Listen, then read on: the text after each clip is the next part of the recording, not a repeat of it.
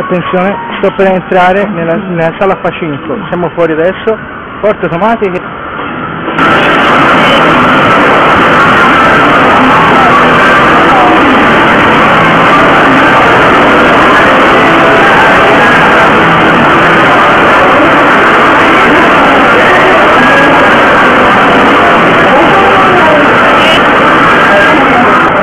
Costa poco da Piper Calucava